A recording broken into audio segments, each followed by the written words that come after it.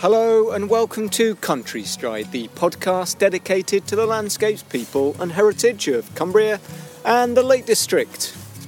I'm here just below Threlkeld, our third visit to this gateway village, in the company of author, illustrator and our guide for today's wander, Mark Richards. Hello, Mark. Hello, David. Yes, we're at Threlkeld. I think that's how you pronounce it. But Donald Angus isn't with us, so I can't be absolutely certain. Familiar territory under mixed skies today. We've just had a bit of a shower, but it's relatively mild, isn't it? A very still day. And I say just below Threlkeld, Mark, and we will just have to concede that we will get the pronunciation wrong all during the podcast.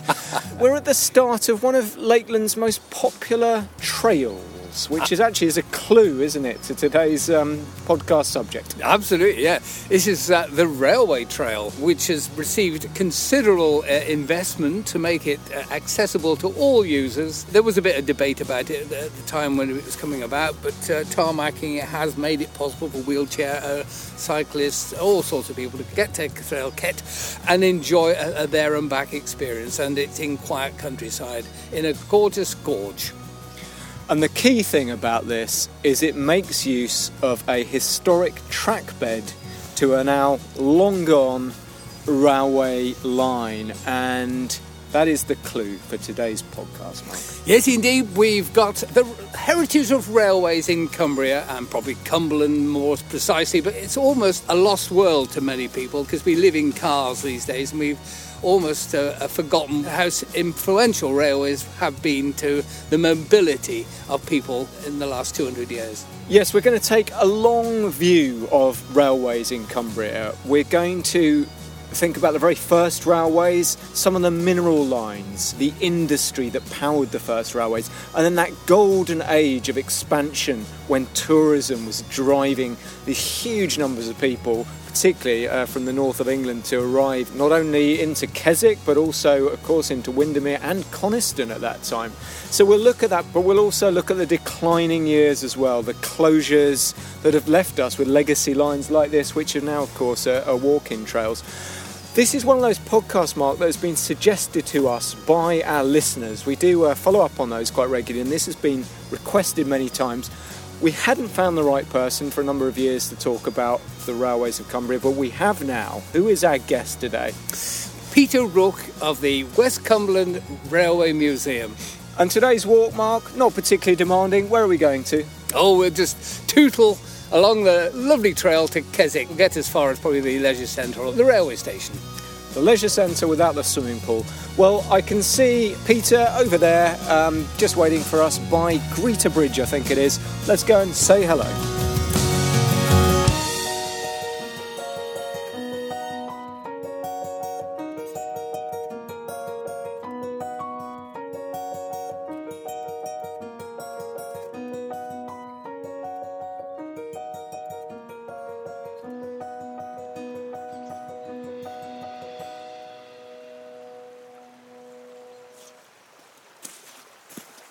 It's lovely to come down onto the railway trail. How are you doing? Fine, we're doing ever so well. It's Donald. It's Donald Angus himself. Look at that, it's good timing. We're in familiar territory, as I mentioned earlier.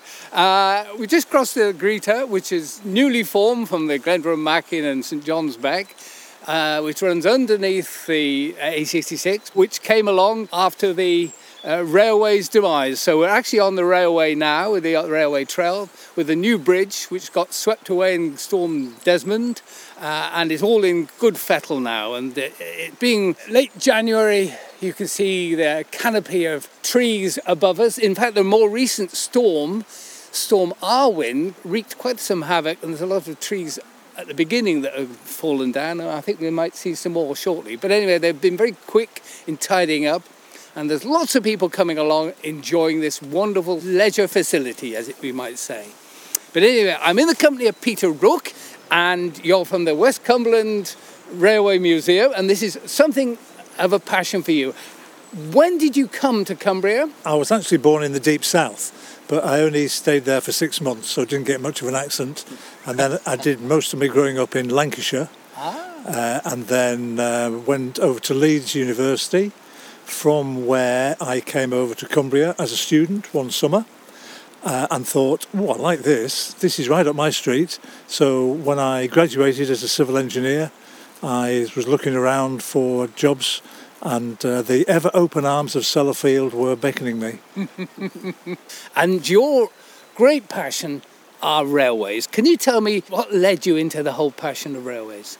Sure. My mother and father would have to be chiefly to blame. Age 7, they bought me a Britannia Loco set from Hornby. That was grand for a number of years until Uncle Len decided he wanted to turn me away from the dark side into the real passion of full-size steam locomotives, which is what he did. I've never looked back, and I've had to fund a horrendously expensive railway Arna habit, which has now resulted in the birth of the museum. The track that we're wandering along is part of the railway that went from Penrith, off what we call the West Coast Main Line, to Workington, I believe. What was the heritage of that? So the first part of that was a line that opened from Cockermouth west through to Workington, and that was primarily to allow the coal deposits of the Cockermouth area to be taken to the coast and shipped away. And then later on, the line east from Cockermouth through Keswick through to Penrith was then constructed, so there was a through route across to the Durham coke fields. That was the prime reason for that. Unfortunately, a few people have got in the way since, and the line has now been totally closed. The bit we're walking is just the centre bit from Keswick up to Threlkeld. Fascinating stuff. Well, there's people wandering along, so we'll be not alone, but we'll head west along this lovely trail through the gorgeous valley. It's lovely to get away from traffic anyway, and that's what this route does. It gives everybody a calm little amble.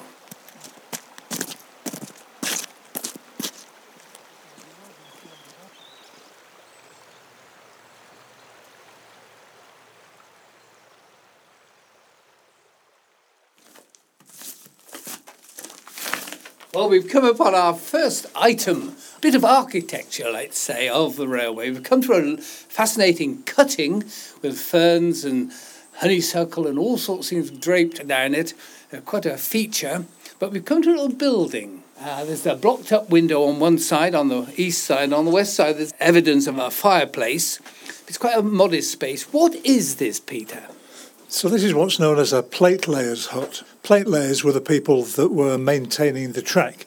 They'd be out every hour of the day, oiling the track, greasing it, clearing it, fallen trees, as we've seen. There's quite a few of those. And basically, when they had a 5 minutes for lunch, they'd come in here, have a brew, have the sandwiches. If they were lucky, there'd be a fire going, just a bit of respite from the lovely Lake District weather, basically. Something of a feat was creating the actual railway itself. Who was involved with it, and how long a process was it? So that would be in two parts, and it hasn't really changed in construction work today. So there's the planning part, and then there's the execution. And the planning is where you'd have the brains of the organisation. George Stevenson, the permanent engineer of the day, he would be out there doing the surveying, looking at the lie of the land, trying to work out the most economic and efficient route for the railway to take.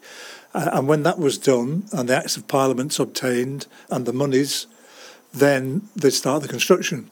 And that was done by a group of people called navvies. And the word is a derogation of navigator. And they were people that used to originally build canals, hence why they were called navigators. And when canals were overtaken by railways, they just shifted onto the railways and carried on. And that's where the word navvies come from.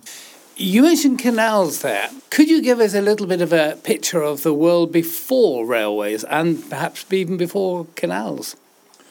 Originally, apart from just walking, stagecoaches were the order of the day, and they used to have to travel on these turnpike roads, which weren't very clever at all and would turn to mud at the merest hint of weather. It was a very slow process. They had to have coaching inns every 20 miles or so. Lots of highway robbery was taking place. It wasn't a safe thing to do. Something better had to be done. Canals were then deemed to be the answer, and they started to be produced all over Britain two examples in Cumbria, one in the south, the Ulverston Canal, and one in the north, going from Carlisle out to Port Carlisle. That one was in fact part of what was originally planned to be a cross-country canal from Maryport all the way over to Newcastle. That was planned in the 18th century, and they only built the first bit, and then the will or the monies ran out, and no more was built, and then the railways came. So the spur for railways as opposed to canals was what? When the canals came in, they took over from pack horses and mules for the carrying of goods. Canals were very good at carrying large weights around the country, and because they're supported by water, it didn't take a lot of effort. When the railways came, of course, they could do a similar job, but they could do it a lot quicker. It was all about speed, getting things to market as soon as possible, and that's when the fishing industry really blossomed, because we'd be catching huge quantities of fish in the North Sea, and they could get it down to their restaurants in London within the day. They occurred in such a short span of time, really, when you think about it. The enormous amount of railways that were constructed in a 30, 40-year period, wasn't it? It's amazing. So the amount of navvies, and particularly Irish navvies, people came over from Ireland to build the railways. It's sort of presumed that navvies were Irishmen, and it's totally wrong. Yes, there were a lot of Irishmen in there, but there was Welshmen, Scotsmen, people from the northeast, local people as well, particularly when there was a downturn in the agricultural industry. People would then move across, because it's all manual labour. Also, the railways paid more than the agricultural industry. So if someone was building a railway, generally the farmers would wake up and their farm hands would have gone. Farm workers and all sorts of manual workers took advantage of the railways because it was the economic driver of the age. That's right, and they would just move around as the work required. They'd set up camps, literally under canvas, and they'd live quite a rough existence.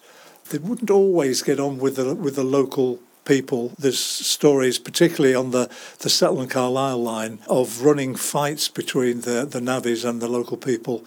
But generally, everyone recognised the railways were there for the benefit of the community, so they put up with it. And of course, acquiring the land to put these routes took a lot of negotiating, did it? Not so much negotiation as force majeure, to be honest, because every railway required an Act of Parliament. So if the local landowner, who was generally an earl or a lord or something, decided he wanted a railway, then he had the money to get Parliament to agree that an Act of Parliament would give him consent, and away he went. So we'll get out as the sun's come out again, thank goodness. There's a constant flow of people, so that's lovely to see. They keep smiling at us through the porch, as it were. But we want to now explore the first railways in this county of Cumbria.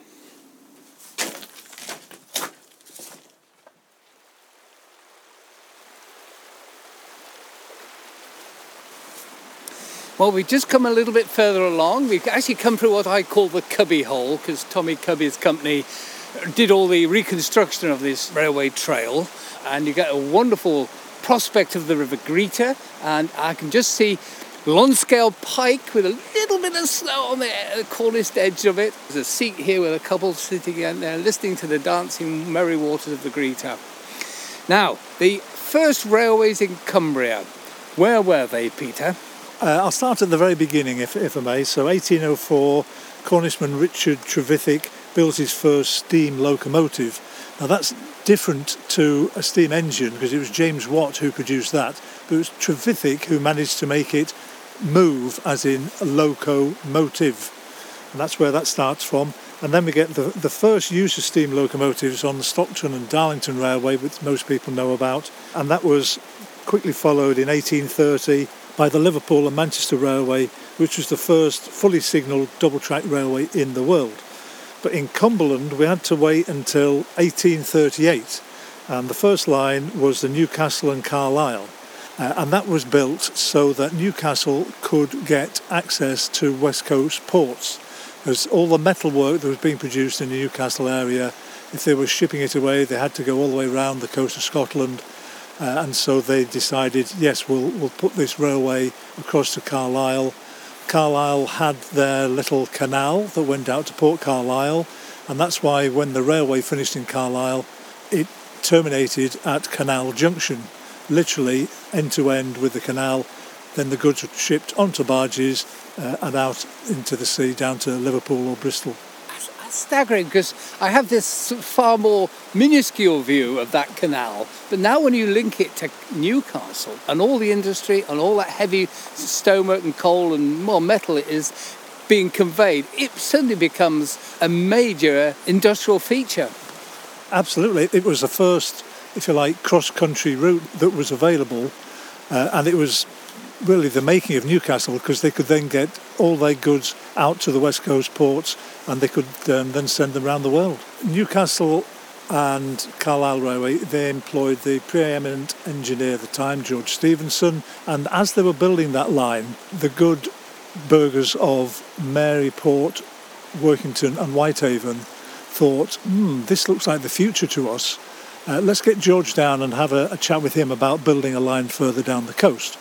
So it's the Senhouse family that ran Maryport, the Curwens of Workington and the Lowthers of Whitehaven.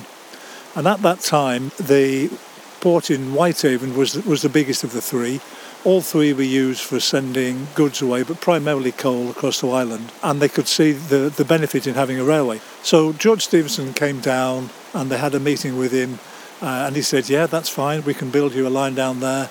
And as they were leaving, the Senhouses took George to one side and said, you know what, George, actually, I don't think we need it to go any further than Maryport. So just down to Maryport will do nicely. And obviously, they had the total benefit of that. And within 18 months of the line being constructed, Maryport became the predominant port on the west coast of Cumbria. The Lowthers were never going to stand for that, of course, so they then started an extension down to Whitehaven, and within a year of that being built, Whitehaven then took over again. Port Carlisle itself, though, was not a good port. It was prone to silting up, and they couldn't get very large ships in, and that's why they extended the line from Drumborough all the way over to Silloth.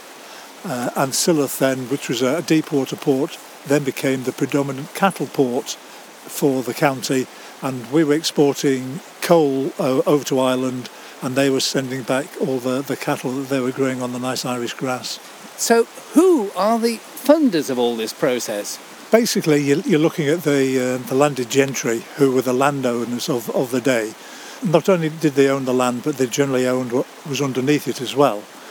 Coal was a massive resource in Cumbria, and it was a question of how can we transport our coal more quickly and efficiently, and the answer was railways. So people like the Lowthers, they had an agent called Spedding who used to organise a lot of the work for them. I'm minded about funding these things. There's a lot of money involved with that. Were the shareholders involved as well? Yes, the landowner would put some money forward. He would then petition Parliament to get an Act of Parliament to be allowed to build the line, and they would then organise shareholders to fund it. And with a lot of schemes that even go on today, there was a lot of money made by a small number of people and a lot of money lost by a larger number of people. The world was ever such. So what comes after Maryport and Carlisle? So George Stephenson had this grand plan that he wanted to make a route up to Scotland, the Grand Caledonian Railway. And for whatever reason, he decided that it wanted to go all the way around the coast of Cumberland, as it was then, rather than go over Shap, as it does now. And the reason for that was he said that the gradients going up the hills will be too much for the locomotives to be able to bear. And he petitioned Parliament to allow him to build this line all the way around the coast. For once, Parliament got it right and said, no, George, it really isn't correct. So that's the birth of the Lancaster and Carlisle line that was built through in 1846. And it was constructed by about 2,500 navvies using only picks and shovels. And it was all built in a faster time than it took to build the similar length of M6 with mechanised equipment in 1958. I take my hats off to every single man. incredible what they achieved. So that linked Lancaster with Carlisle and on up into Scotland over Metal Bridge and so forth. In terms of the Shap route, which is quite a challenging idea with the gradients and so forth, how many sort of variant ideas were there on what might be possible? There was 3 or 4 considered, one of which went up the valley towards Kendal. There was even one that was going to go in a huge tunnel for miles and miles, and they were all basically disregarded on cost grounds, and on the basis that technology of locomotives was moving ahead so quickly, they didn't think it was going to be a problem going up over Shap, and that's the one they chose. And they sometimes used 2 locomotives to pull them up early on, did they? And even in the 50s and 60s, they had what was known as a banker. That was kept at T Bay, and when the long expresses or the heavy goods trains were setting up to go up over Shap, this locomotive would come along at the back and just help give it a push, and then when it reached the summit, it could just drop away and go back to T Bay. It was a nudger. Yeah. Well, we got a picture of the early days, and we got a sense that this is all going to blossom into so many new tracks and new purposes. So we'll go a little bit further.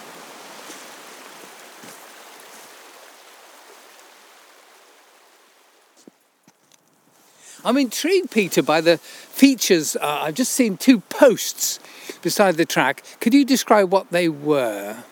Yeah, they're 2 concrete artefacts from the days of the London, Midland and Scottish Railway, so from about the sort of the 1930s onwards. One was a gradient post. It would have had an arm pointing in either direction that would have had the gradient of the track, and those are used such that the engine crew know if they have to start putting more coal on to get the fire going if they're coming to a hill, or if they need to slow down or whatever. The other thing we saw there was a quarter-mile post, which again was a concrete one. Originally they were put in very early on, so all the engine drivers knew where they were, basically, the plate lane crew as well. That has stood the test of time. Because it's concrete, it survives the weather quite nicely. Probably too expensive to even bother getting rid of. There's a concrete structure like a trough, most of it's been demolished, but what would that have held? It's got a concrete base and then 3 sides, and it's open at the side that's adjacent to the railway. And that's what's known as a sandbox. And it would have been full of sand and grit. And the side open to the railway is such that you can get easy access with a shovel. So again, on an incline, if you've got leaves on the line, or it's a bit slippy, there's some dew, whatever, the fireman will come down and he'd put some sand grit on the line, and the loco will be able to get better grip, so it could then pull away. We've got the main lines now in our minds. There are obviously more parochial lines, let's say. What others can you identify?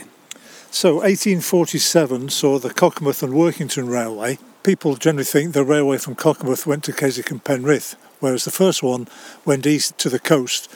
And then that was followed very quickly, 1848, by the Furness Railway, opened originally down near Barrow, and that was for the transportation of slate from the Earl of Burlington's quarries, and also some iron ore from Dalton.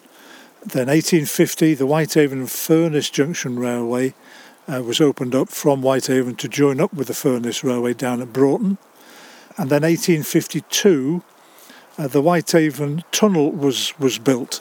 Now, originally, there was a station at Branstey, and there was another one at Preston Street, which is about where Argos is now, if you know Whitehaven. And they weren't joined at all, and you had to literally walk for a mile and a half through the marketplace with all your kids and luggage and goodness knows what. And this was all because Lord Lowther, who lived in Whitehaven Castle, even though he was promoting both those railway lines and put a lot of his own money into them, he didn't want to be able to see a railway locomotive from his house. So he wouldn't allow the railways to come any closer to Whitehaven Castle. After 2 years of people throwing rotten tomatoes and eggs at his windows, he eventually relented and said, well, OK, you can join the lines up, but only if you put them in a tunnel, so I still can't see them. And that's how Whitehaven Tunnel came about. It's the longest railway tunnel in Cumbria, and it's virtually at sea level, all to suit the vagaries of Lord Lonsdale. What we've got a picture of is a lot of fragmented railways all over the place, not joined up because they have individual purposes. But before long, it becomes far more sensible economically to start linking them all together. Yeah, it's absolutely correct. The parochial aspects of moving one man's coal over to the sea or one man's slate quickly became a requirement of let's move things all the way around the country and indeed the world, and that's how the Industrial Revolution eventually came about. So you've got these little bits of railway that's starting off in Carlisle, in Whitehaven and Barrow, and indeed Ulverston, and bit by bit the strands of the railways went towards each other and they did join up, and as soon as they did join up, then that little railway couldn't go any further, so it was then thinking, right, what do we do now? I'm going to try to take over the next railway to expand even further.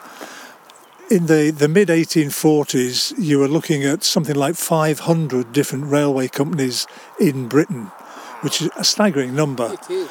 And eventually they got amalgamated into, before the First World War, there was about 126 or so. Interestingly, one of the longest bridges was the one that went over to Annan and so forth, linking the Ayrshire coalfield, I believe, with Workington, was that? Along those lines, definitely. It's a fine line between what's known as a hub and a bottleneck. And Carlisle originally had 7 railway companies coming into it from all sorts of directions, and that was seen as being a bottleneck. So the transference of Cumbrian iron ore north to Scotland smelters and also Ayrshire coal south was having to go through Carlisle, and they thought nothing of building the Solway Junction Railway that linked off the Maryport and Carlisle and then went through to Bowness, where there was then the longest railway viaduct in Europe at the time, over a mile in length, across to Annan. And this was all so they could save 10 minutes from having to go into Carlisle. Staggering. It's the HS2 of its time. 20 minutes saved, so that's very comforting. Because people used to walk across the bridge from Annan to Bowness to get a beer on a Sunday. They couldn't get beer in Annan. Yeah, it proved to be very useful in World War One. So the Jellicoe specials, the coal trains going up to Scapa Flow to service the fleet up there, they were going over that line 24/7. But as you say, after World War One, it fell into a bit of disrepute. And then Carlisle was then seen as being a hub rather than a bottleneck. Everything went into Carlisle. So the railways just stopped using the bridge. Yes, the good burghers of Annan would wander over the bridge on a Sunday for a Sunday lunch, a pint, a kiss and a cuddle with their lady friends in Bowness, and then trying to stagger back in the evening. A number of them fell off the bridge, never to be seen again. So the government insisted the railway company put a sentry box on the bridge. There was one gentleman there whose sole job was to try to halt groups of marauding Scotsmen who'd had a couple of beers from going over the bridge. He had no chance.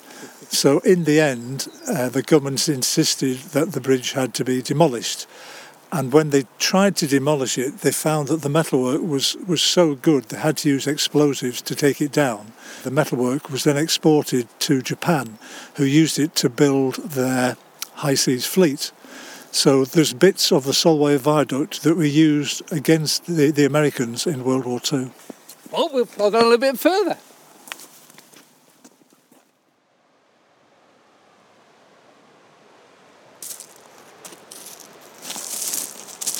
We've come to the point where Storm Desmond made a great incursion into the river. You can see there's a tree standing right in the middle course of the Greater, and they had to completely alter the line of the railway, or should I say the cycle track, swinging to the right of the river. And we've come just off to the side of that, just to have a look at the perspective. You can see Latrigg ahead of us, looking west, and behind me I can just see the top of Wanthwaite Crag on Clough Head. I'm thinking about passengers now. The leisured use of trains, how did that sort of evolve? Virtually every railway in the world, and certainly everyone in Cumbria, was initiated for the movement of goods and artefacts. But shortly afterwards, they decided that passengers were necessary as well, if only to move the workmen round to their places of work. And indeed, they used to have special workmen's trains. Commuters. Yes, quite, early commuters. But yes, passengers came along quite quickly, and they proved to be very useful in providing an alternative income stream, particularly when the price of coal or iron ore took a crash due to cheap imports from Spain or something like that. And some railways were very quick to get onto the bandwagon of tourism. The Highland Railway and the Furness Railway were two of the front runners, and they were setting up tours all over the place using their trains where they could, but they'd then put in charabancs to go between one station and maybe a lake, and then they'd have a steamer on the lake to go to the other end of the lake, charabanc to another station, put in some tea and sandwiches along the way, and you have a good day out. And this happened a lot, and the Furness Railway introduced a whole series of tours from places even as far away as Fleetwood, would you believe, and they'd have steamers coming over to Peel, and then they'd be going round lakes for the day.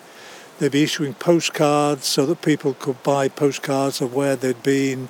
They'd have their own stamps as well for sending to people. And it turned into the start of the tourism industry as we know it. The railways were the key link in the whole new wave of travellers.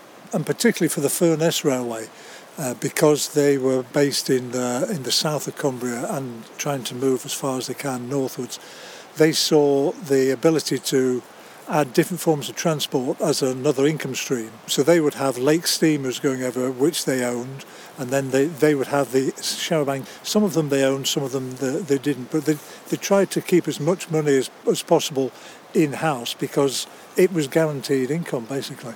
Absolutely, more connected you could be. So when you think about the M6 being the great corridor for tourism, actually it was all far more to the west. What they call the Lake District peninsulas was the avenue into the Lake District, all the way through the early days of the railways. And that's particularly the case if you think about the main line as it stands now between Lancaster and Carlisle, and then there's the coastline. And if you want to get into the interior, there was the line up into Coniston, but that came from the coastline. The first line to Cockermouth came from the coastline. Most of the branch lines came off the coastline originally. Tourism really takes off, and there were other ideas that really didn't take off. Yeah, there were some, could say, harebrained schemes, who knows. There was a possibility at one point of extending the Ratty, the Ravenglass and Eskdale Railway, from Boot in a tunnel through to Umbleside, and thankfully that didn't get done. It's not called Hard Knot for no reason, it is a hard rock. Yeah, exactly. And then there was the one potentially up Dunmail Raise that would eventually have served slate quarries up there and gone through to Keswick. Again, that would have been a step too far. Another one that did get built, though, was what was known as the Waverley Line. It was not in Cumbria, but its reason was for Cumbria. The North British Railway in Scotland ran the East Coast Railways, and the Caledonian ran the West Coast. And the North British wanted to get a West Coast port, and the Caledonian weren't going to allow them to do so.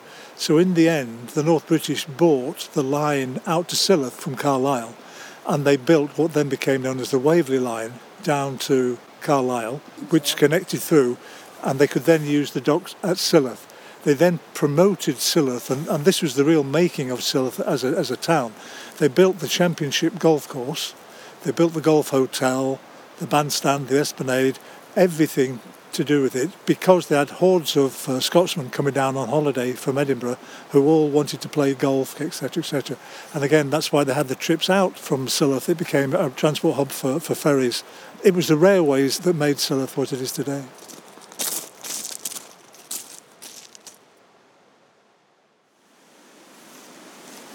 Come over another bridge. At my feet there's a fresh Mowdiwap.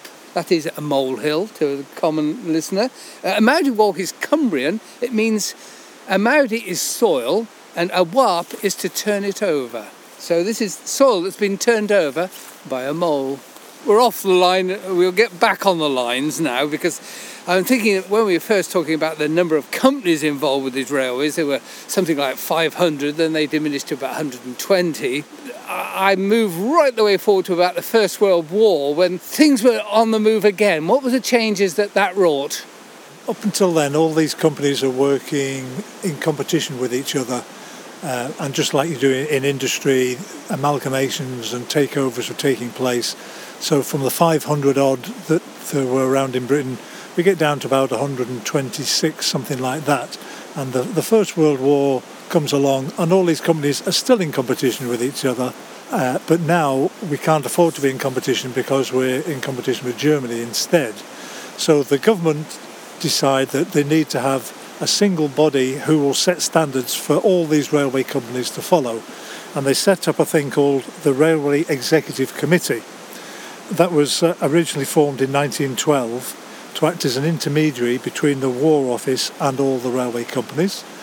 It worked very successfully. It set all the standards, made sure that the fares were standardised. It made sure that none of the companies were going to go broke, although the ability to do maintenance was much reduced, such that they were in a very poor state after the First World War. But it did work well. The Solway Junction Railway we talked about before, that was a key part of the Jellicoe Specials, the coal trains that were going up to Scapa Flow in the north of Scotland to fuel the British Grand Fleet that was stationed up there. And then after the First World War, the government think, well, the Railway Executive Committees worked well. Should we nationalise the railways now? And they decided that it was a step too far, but instead of that, they'd do a halfway house and they'd do what's called grouping them.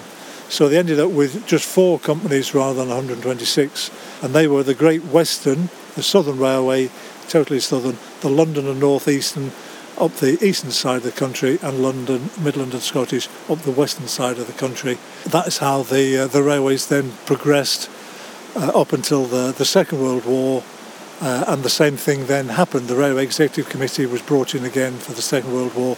It did another good job, and they had another think after the Second World War. The railways were now absolutely worn out, no money to spend, so full nationalisation did take place on 1st of January 1948, and British Railways were then born on that day.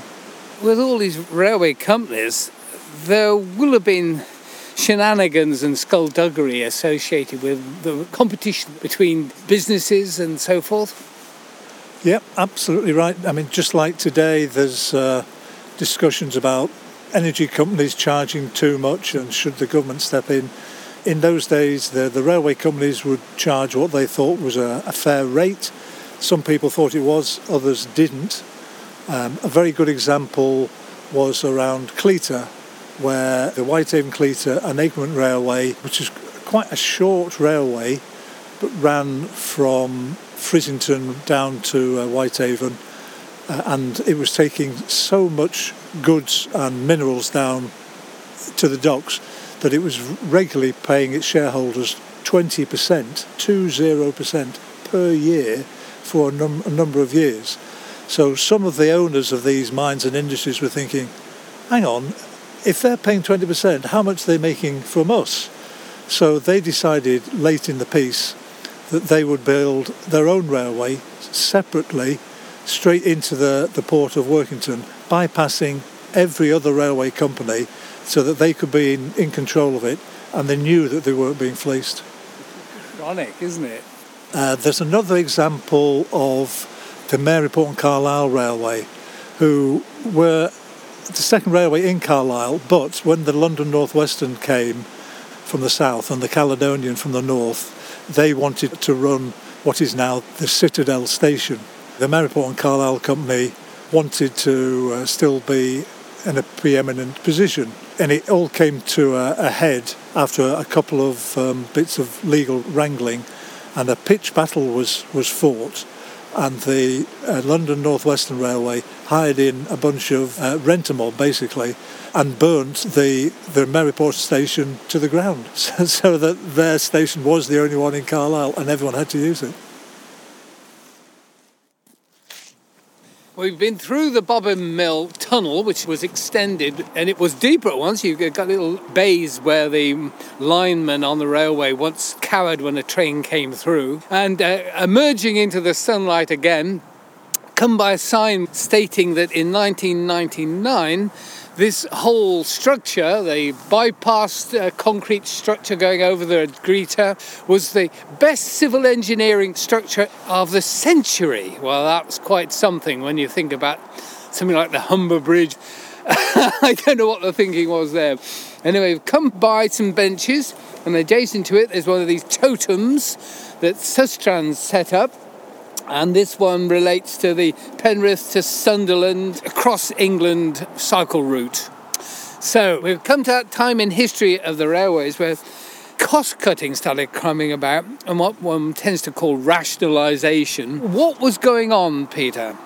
So we talked about nationalisation, and this is now still before the arch nemesis of Dr. Beeching, but in the 50s rationalisation started in a big way.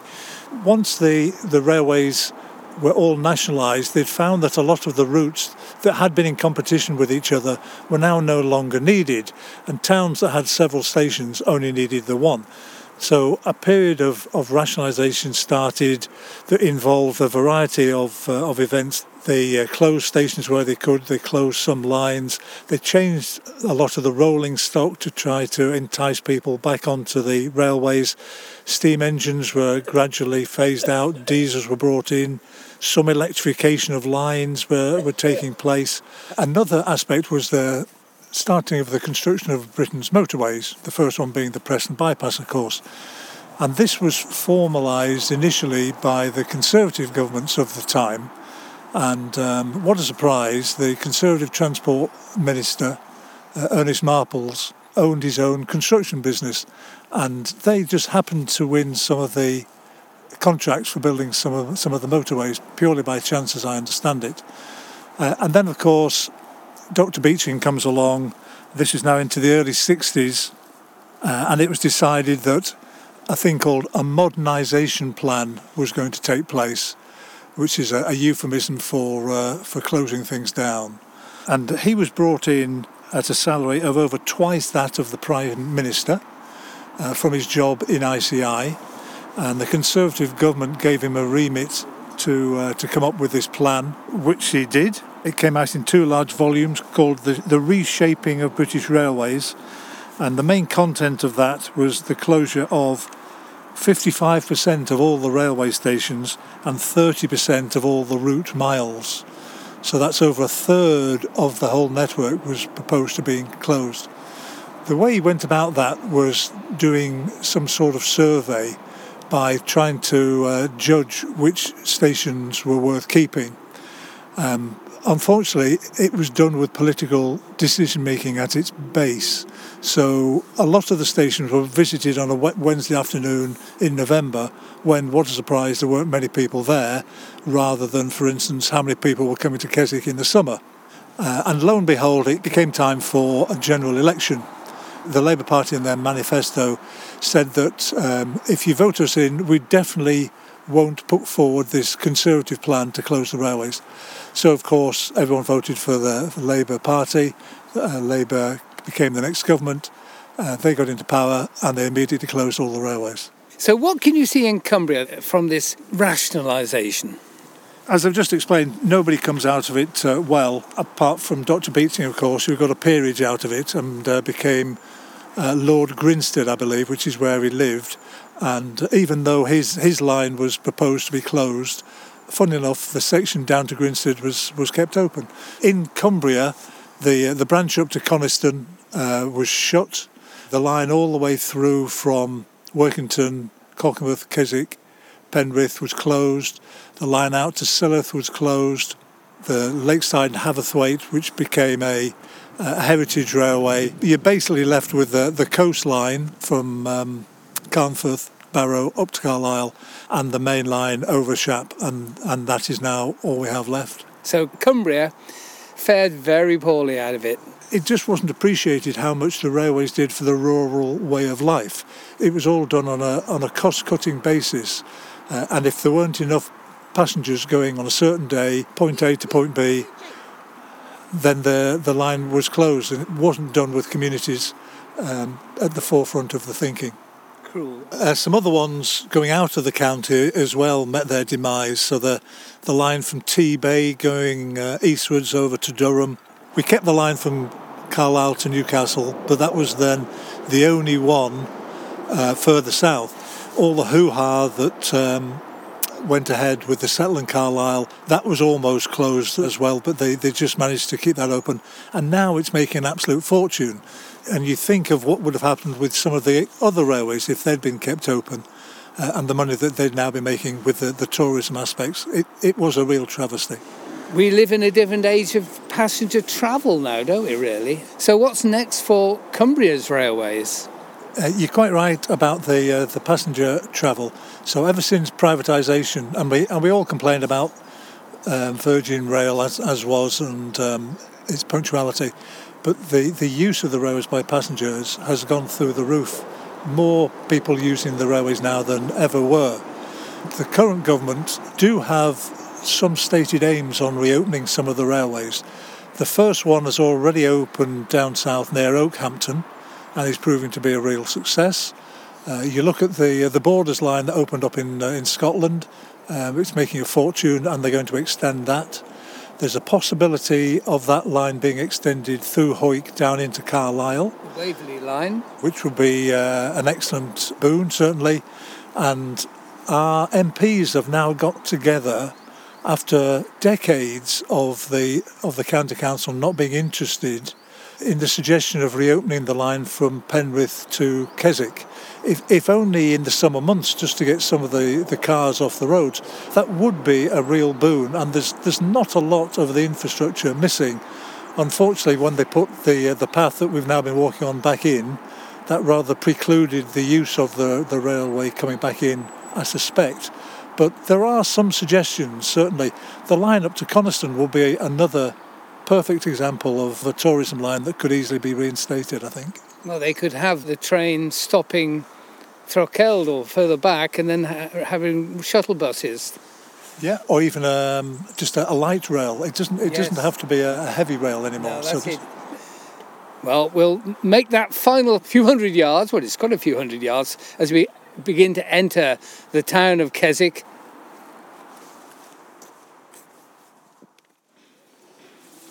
Well, we've made it to Keswick Station, the end of the line as far as we're concerned today. It's the end of the railway trail, the recreational route, because it comes through to the recreational centre, the leisure centre.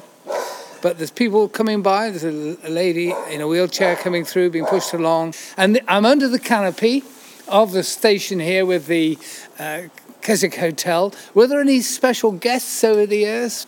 I'd have to say the most famous one I'm aware of is Winston Churchill himself. He attended a couple of dinners here, certainly, and there's a signed menu inside the hotel on the wall showing all the attendees of the day. The German Chancellor, I think, was there as well. There were probably bosom buddies at that time, but proved not to be later on, certainly. The hotel itself was run separately to the railway line, even though there's a covered walkway linking the two. And there's some very nice pictures of famous artists in stained glass in the windows of the covered walkway, which are worth having a look at. You might need to go inside the hotel just to check it out, but it's very, very nice. And round the front, there's a boundary marker for the railway, the CKP railway, which is a piece of Borrowdale slate, which is set into the ground just by the side of the path, which dogs tend to use as a toilet these days. It's a real artefact. Amazing. We're getting onto the platform now, and unfortunately you can't get onto a train from here. But Peter, could you recommend to our listeners any train ride that you particularly think is still really worth replicating today? Yes, I would have to say I live in St Bees and I do this fairly regularly, but the line south from St Bees all the way along the coast, so you can look inland and you've got all the fells looking at Wasdale and Eskdale, out to sea, the Isle of Man if it's nice, all the seabirds. It's just a fantastic route down, and then you get down onto the viaducts over the estuaries, Esmeals, Duddon, just a lovely trip out.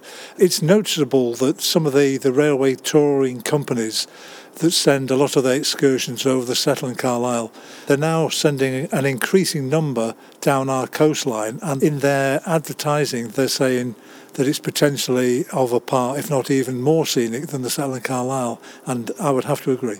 I understand what they're meaning, and I believe Cumbria Tourism are putting a great deal more effort into promoting the coast of Cumbria. It's one of those assets that have been underplayed over the years, and you need very often to stand back from beauty to get the full perspective on it, and certainly that's what you get here. And as you say, across the Irish Sea is splendid. If there was any railway that's long gone you'd like to see back, is there one you'd like to pinpoint?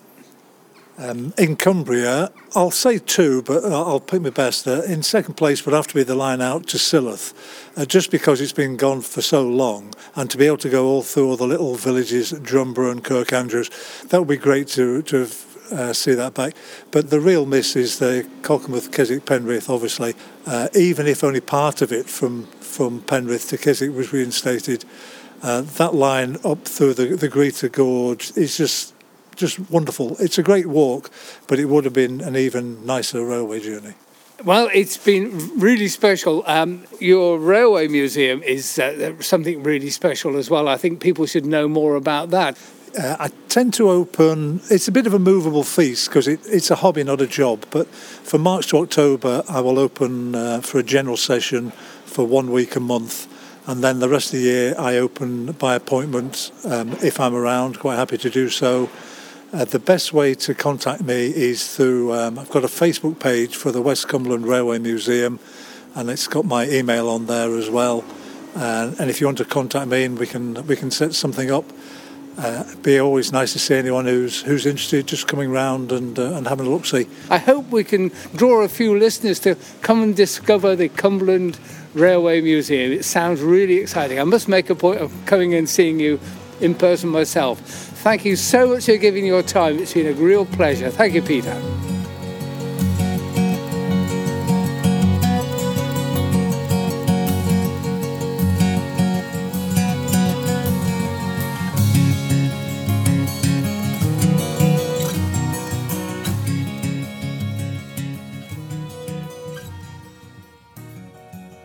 Journey's End, at the end of the line, busy old town, Keswick, plenty of noise in the background, Mark, but yeah, it was good fun that, wasn't it? Oh, I loved it. I've got completely new perspectives on how people visited Cumbria, or Cumberland, Westmoreland, Lancashire across the sands, Furness, over the years. The orientation, I was fascinated by the way Silloth grew to service Edinburgh. Appetite for golf. I didn't have a clue about that. That was nice, that one. I quite like the Whitehaven story. Lord Lonsdale didn't want to see the view, did he? So that explains the tunnel there. And also, I love all the kind of intrigue you get between these companies trying to block each other's way and creating a whole new lines just so they don't have to pay the existing people. So, yeah, absolutely fascinating. I'm glad we got round to this in the end because it's been a long time coming. You asked Peter about his favourite Cumbrian train rides. Do you have a favourite yourself? Oh, gosh, yes. I'm a soft spot for the Settle Carlisle. I couldn't fail to admit that. I appreciate the Cumbria coastline is fabulous. I accord with on that one. But I've always got a soft spot for the Yorkshire Dales. The journey to the Yorkshire Dales, to Ribblehead, to Ingleborough and all the Eden Valley and come two-way on Settle Carlisle, you're just going to soak up the wonderful landscape. And I love the fact on that line, it's still a commuter route. You know, you can just get your normal commuter. Regular housekeeping, Mark, let's start with the first one, which is to say, if you like what we do and if you want us to continue making these podcasts, it does cost a little bit of money to fund the server and the hosting package. So you can donate to us via Patreon. You can just go to our website and there's a little support us link there. For less than price of a cup of tea each month, we very much welcome donations there. You can get a chocolate cake if you go as well, but... I don't think we're offering free are we offering cake? them? No. Oh dear, oh well, sorry. No, you have to go to the Railway Museum for that. Anyway, you can go to www.countrystride.co.uk for that. On that same website, you will find our books, a selection of guidebooks, which also support the making of the podcast. You'll find 74 previous episodes. Oh, this is 74. There you go, 73 previous episodes there. We're on social media, Mark? Oh yes, at Countrystride 1 on Facebook and Twitter, so please communicate with us. We love to hear from you in that way. We do, and just bear in mind that this particular episode was the result of suggestions from listeners, so yeah, do drop us a line. We've had quite a few interesting suggestions recently. And I think that's it for today. We're looking out over a sunny Skiddaw now, and I'm quite looking forward to going to town. And all that mention of chocolate cake, it means there is an inevitable end to my trip out today. I know you love chocolate, Dave. Any cake, really, in a storm. Anyway, that's us from today, from wonderful Keswick. We're saying goodbye from Countrystride.